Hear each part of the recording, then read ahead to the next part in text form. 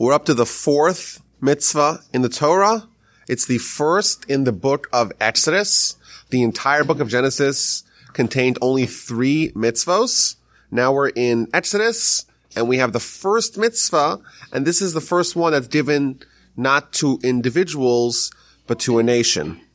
In chapter 12 of Exodus, we've already experienced 9 of the 10 plagues in Egypt, and now it's time for the 10th plague and the preparations of the paschal offerings, the first original paschal offering in Egypt, and time for organizing the structure of the Jewish nation, and that is all predicated upon having a functional calendar.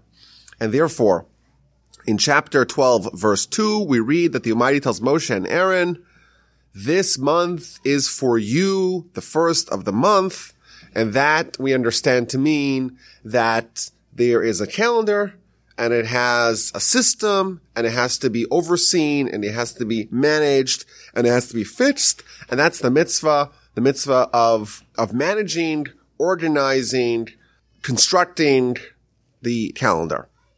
Now, there's 2 components to this mitzvah. Number 1, there is the idea of assigning the lunar month. As we know, the Jewish calendar follows a lunar month, meaning the first day of the month is the first day of the lunar month. And that extends for the whole month. The month begins with the waxing phase of the moon. In the middle of the month, it's a full moon.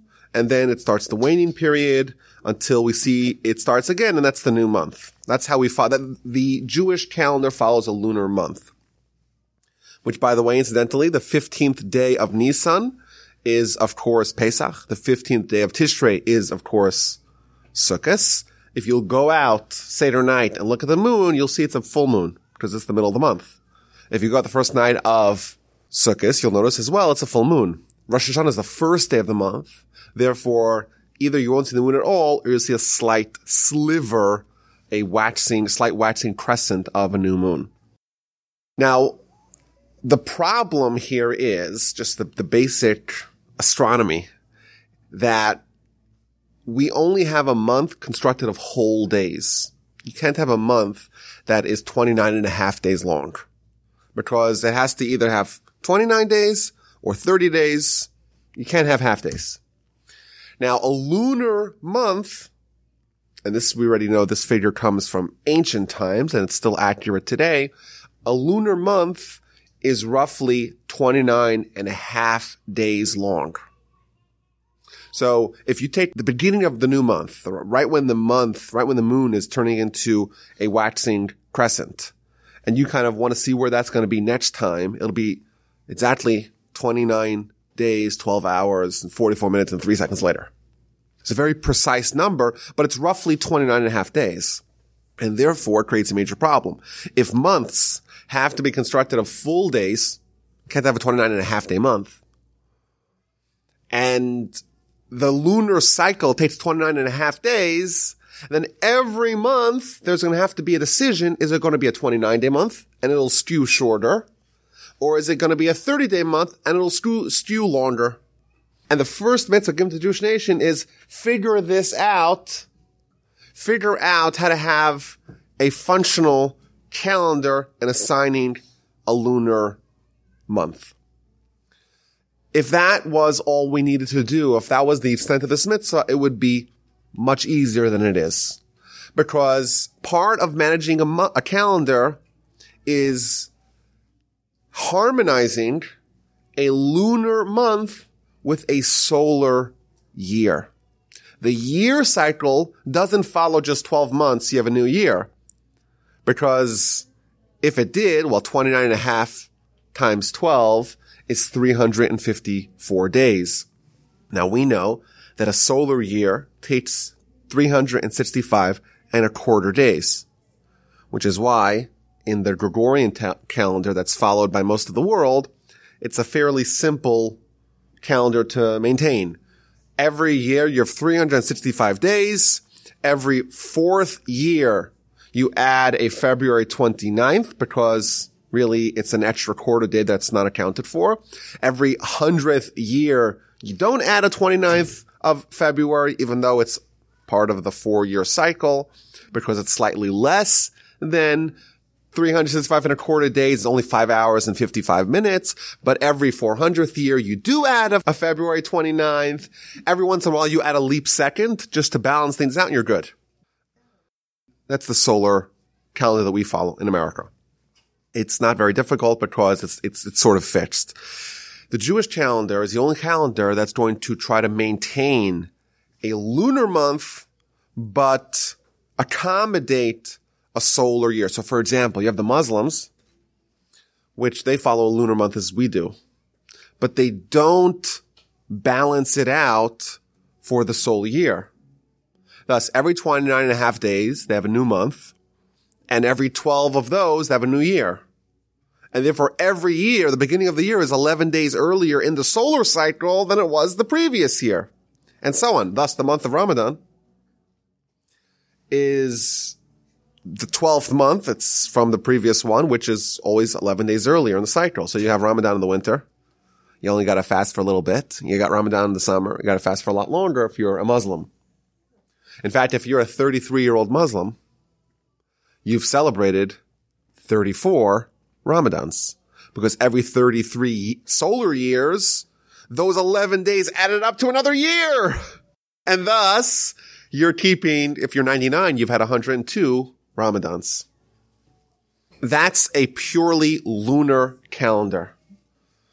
In America, we celebrate or we maintain a purely solar calendar. In Judaism, we're doing both. Lunar months, solar years. And therefore, we have to accommodate these two essentially incompatible systems, and we have to figure out a way to harmonize the two. So, first component of this mitzvah is figuring out which day is the new day, the first day of the new month. Is it 29 days? Is it a 29-day month and then day 30 is the first day of the next month? Is it a 30-day month and then day 31 is the first day of the following month? That's the first component. And the second component is to harmonize lunar months with a solar year. Now, how do we do that?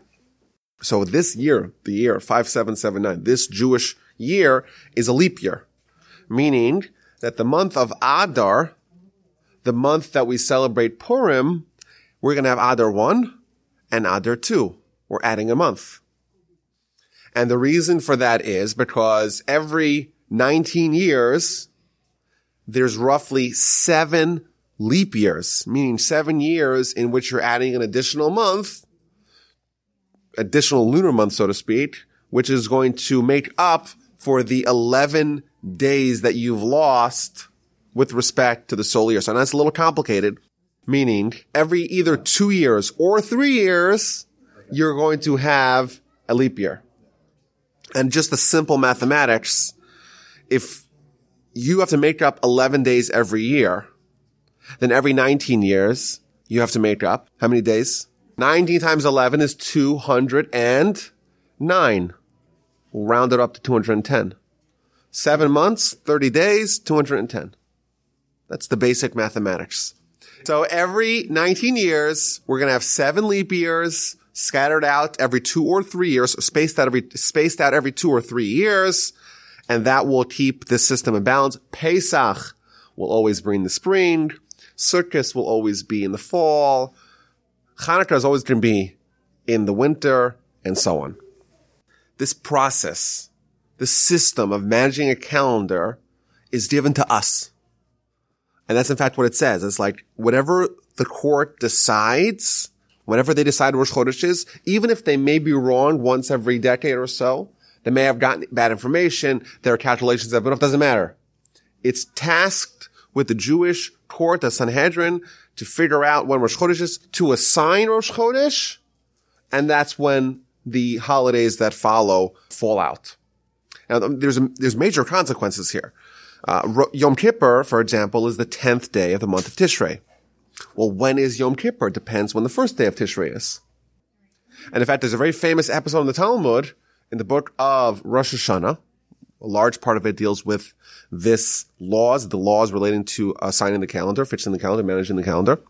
There's a very famous episode where two of the greatest rabbis of the time, Rabbi Yehoshua ben Hanania and Rabbi Gamliel the Nasi, they had a disagreement when the first day of Tishrei was, and by extension, when the 10th day of Tishrei was, namely when Yom Kippur was. And the court decided that it was day X, and one of the rabbis disagreed, said it was day Y, and therefore, when's Yom Kippur? And there was a concern that this could maybe lead to a schism. If we have a nation where half the people are keeping one day Yom Kippur and the other half, people down the block are like, no, that's not a regular day. They're eating ice cream and having a good time. Well, then you have two religions. And therefore, the great rabbi, the Nasi, said, listen, we're the Sanhedrin here. And what we ruled, that's final. The Torah says whatever day is assigned by the court, that is the day which is Rosh Chodesh, by extension, which is Yom Kippur. And he told the other rabbi, I command upon you to show up on the day that you think is Yom Kippur, show up in my house with your staff, with your money pouch, i.e. desecrate Yom Kippur, just to show that there's not going to be a schism here. We're not going to develop different factions. Everyone's going to be unified on when Yom Kippur is. And of course, Rabbi Yeshua shows up and he kisses him on his forehead. He says, well, welcome, my teacher, my student. You're my teacher because you're greater than me in Torah, but you're my student because you listen to my ruling. Essentially, what we're being told is that the Almighty says, I want you to be in charge of it. And the Talmud even says is that the heavenly court, so to speak, sits there and waits. When will the Jewish court, the human court, the earthly court, the terra firma court decide when Rosh Chodesh is?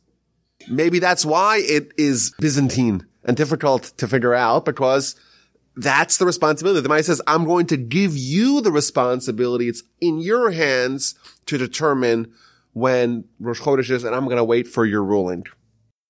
So how is this done?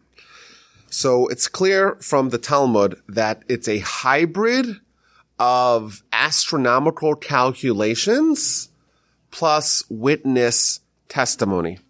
The great sages would have a very comprehensive knowledge of the astronomy involved, knowing when the various constellations are scheduled to appear and what the timeline is, but that would not be enough. And therefore, the court would be stationed in Jerusalem, and they would know which day is a potential day for witnesses to come and their testimony to be legitimate. And therefore, if witnesses come, and if they come on the day where they know it's not possible, they would just discard those witnesses as false witnesses. Whereas if it was a day that it was possible for the new month to have appeared in the sky, based upon their astronomical calculations, then the court would accept their testimony. They'd investigate the witnesses, interrogate them, cross-examine them. And if they find that their testimony is legit, they would actually christen the new month. That day is Rosh Chodesh, and they'd send the message out to everyone. Everyone knows to adjust their calendar, which day is Rosh Chodesh, and then the following days of the month will follow that pattern. It's remarkable.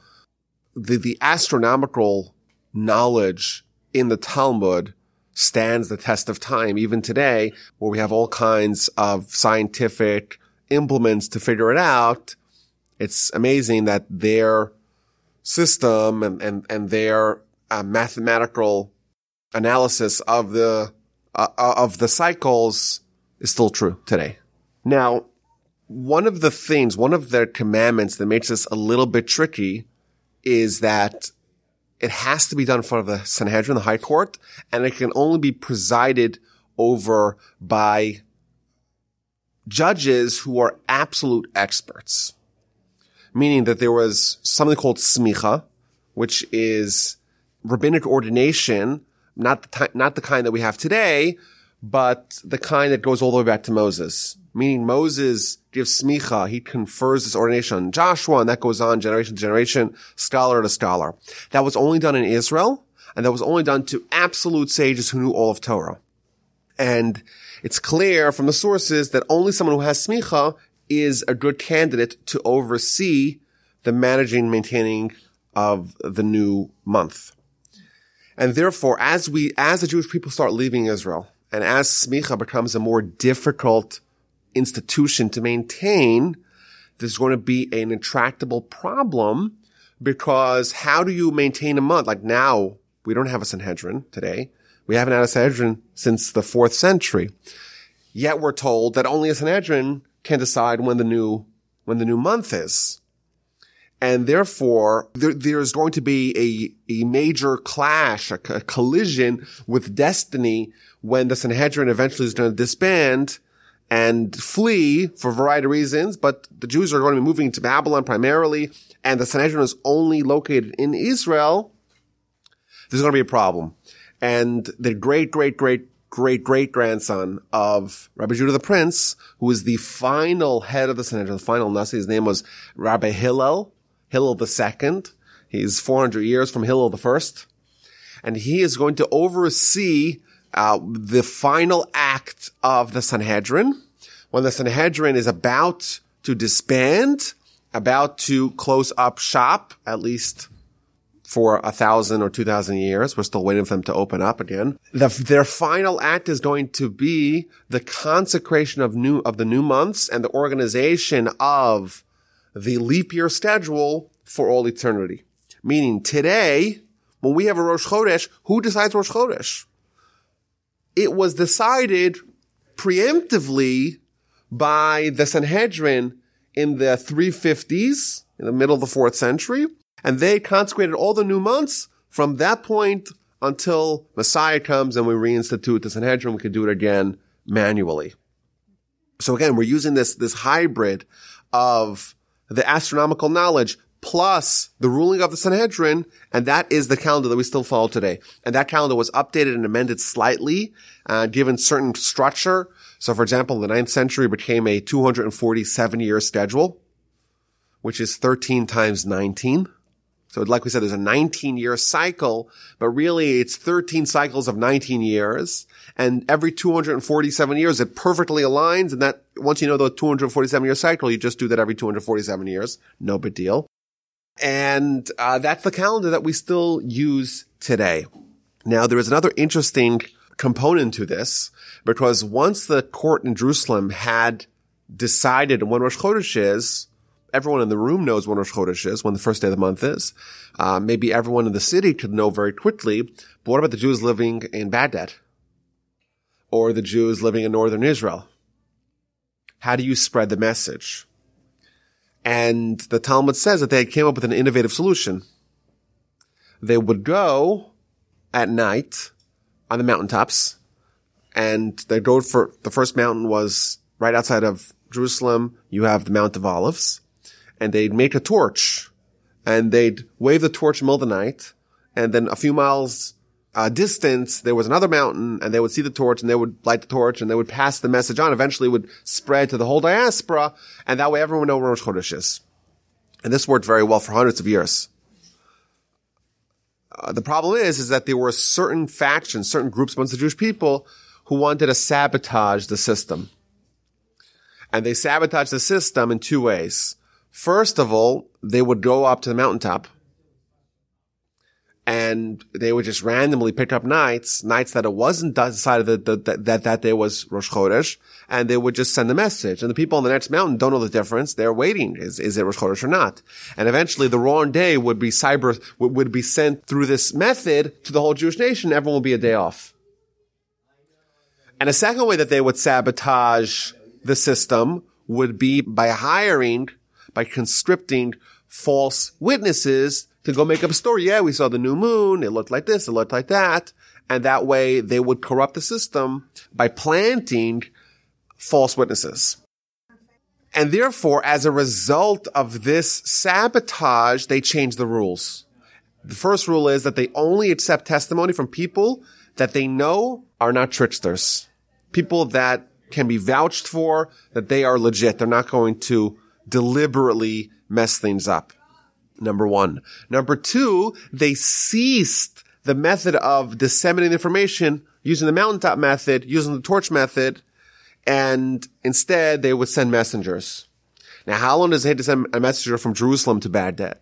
According to Google Maps, it's 226 hours on foot.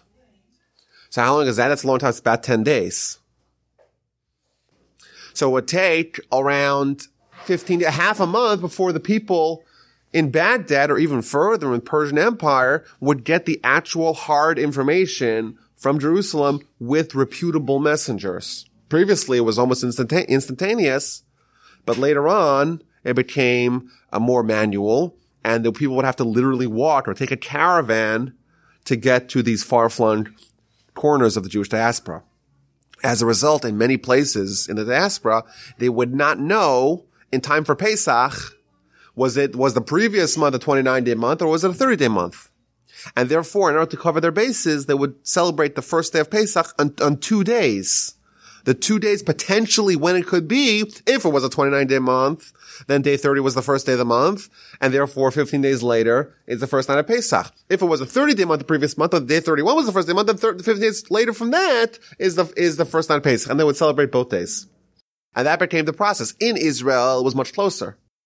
So the Sanhedrin would rule in Israel, and the message would arrive in time to all parts of Israel in time for Pesach and time for Sukkot.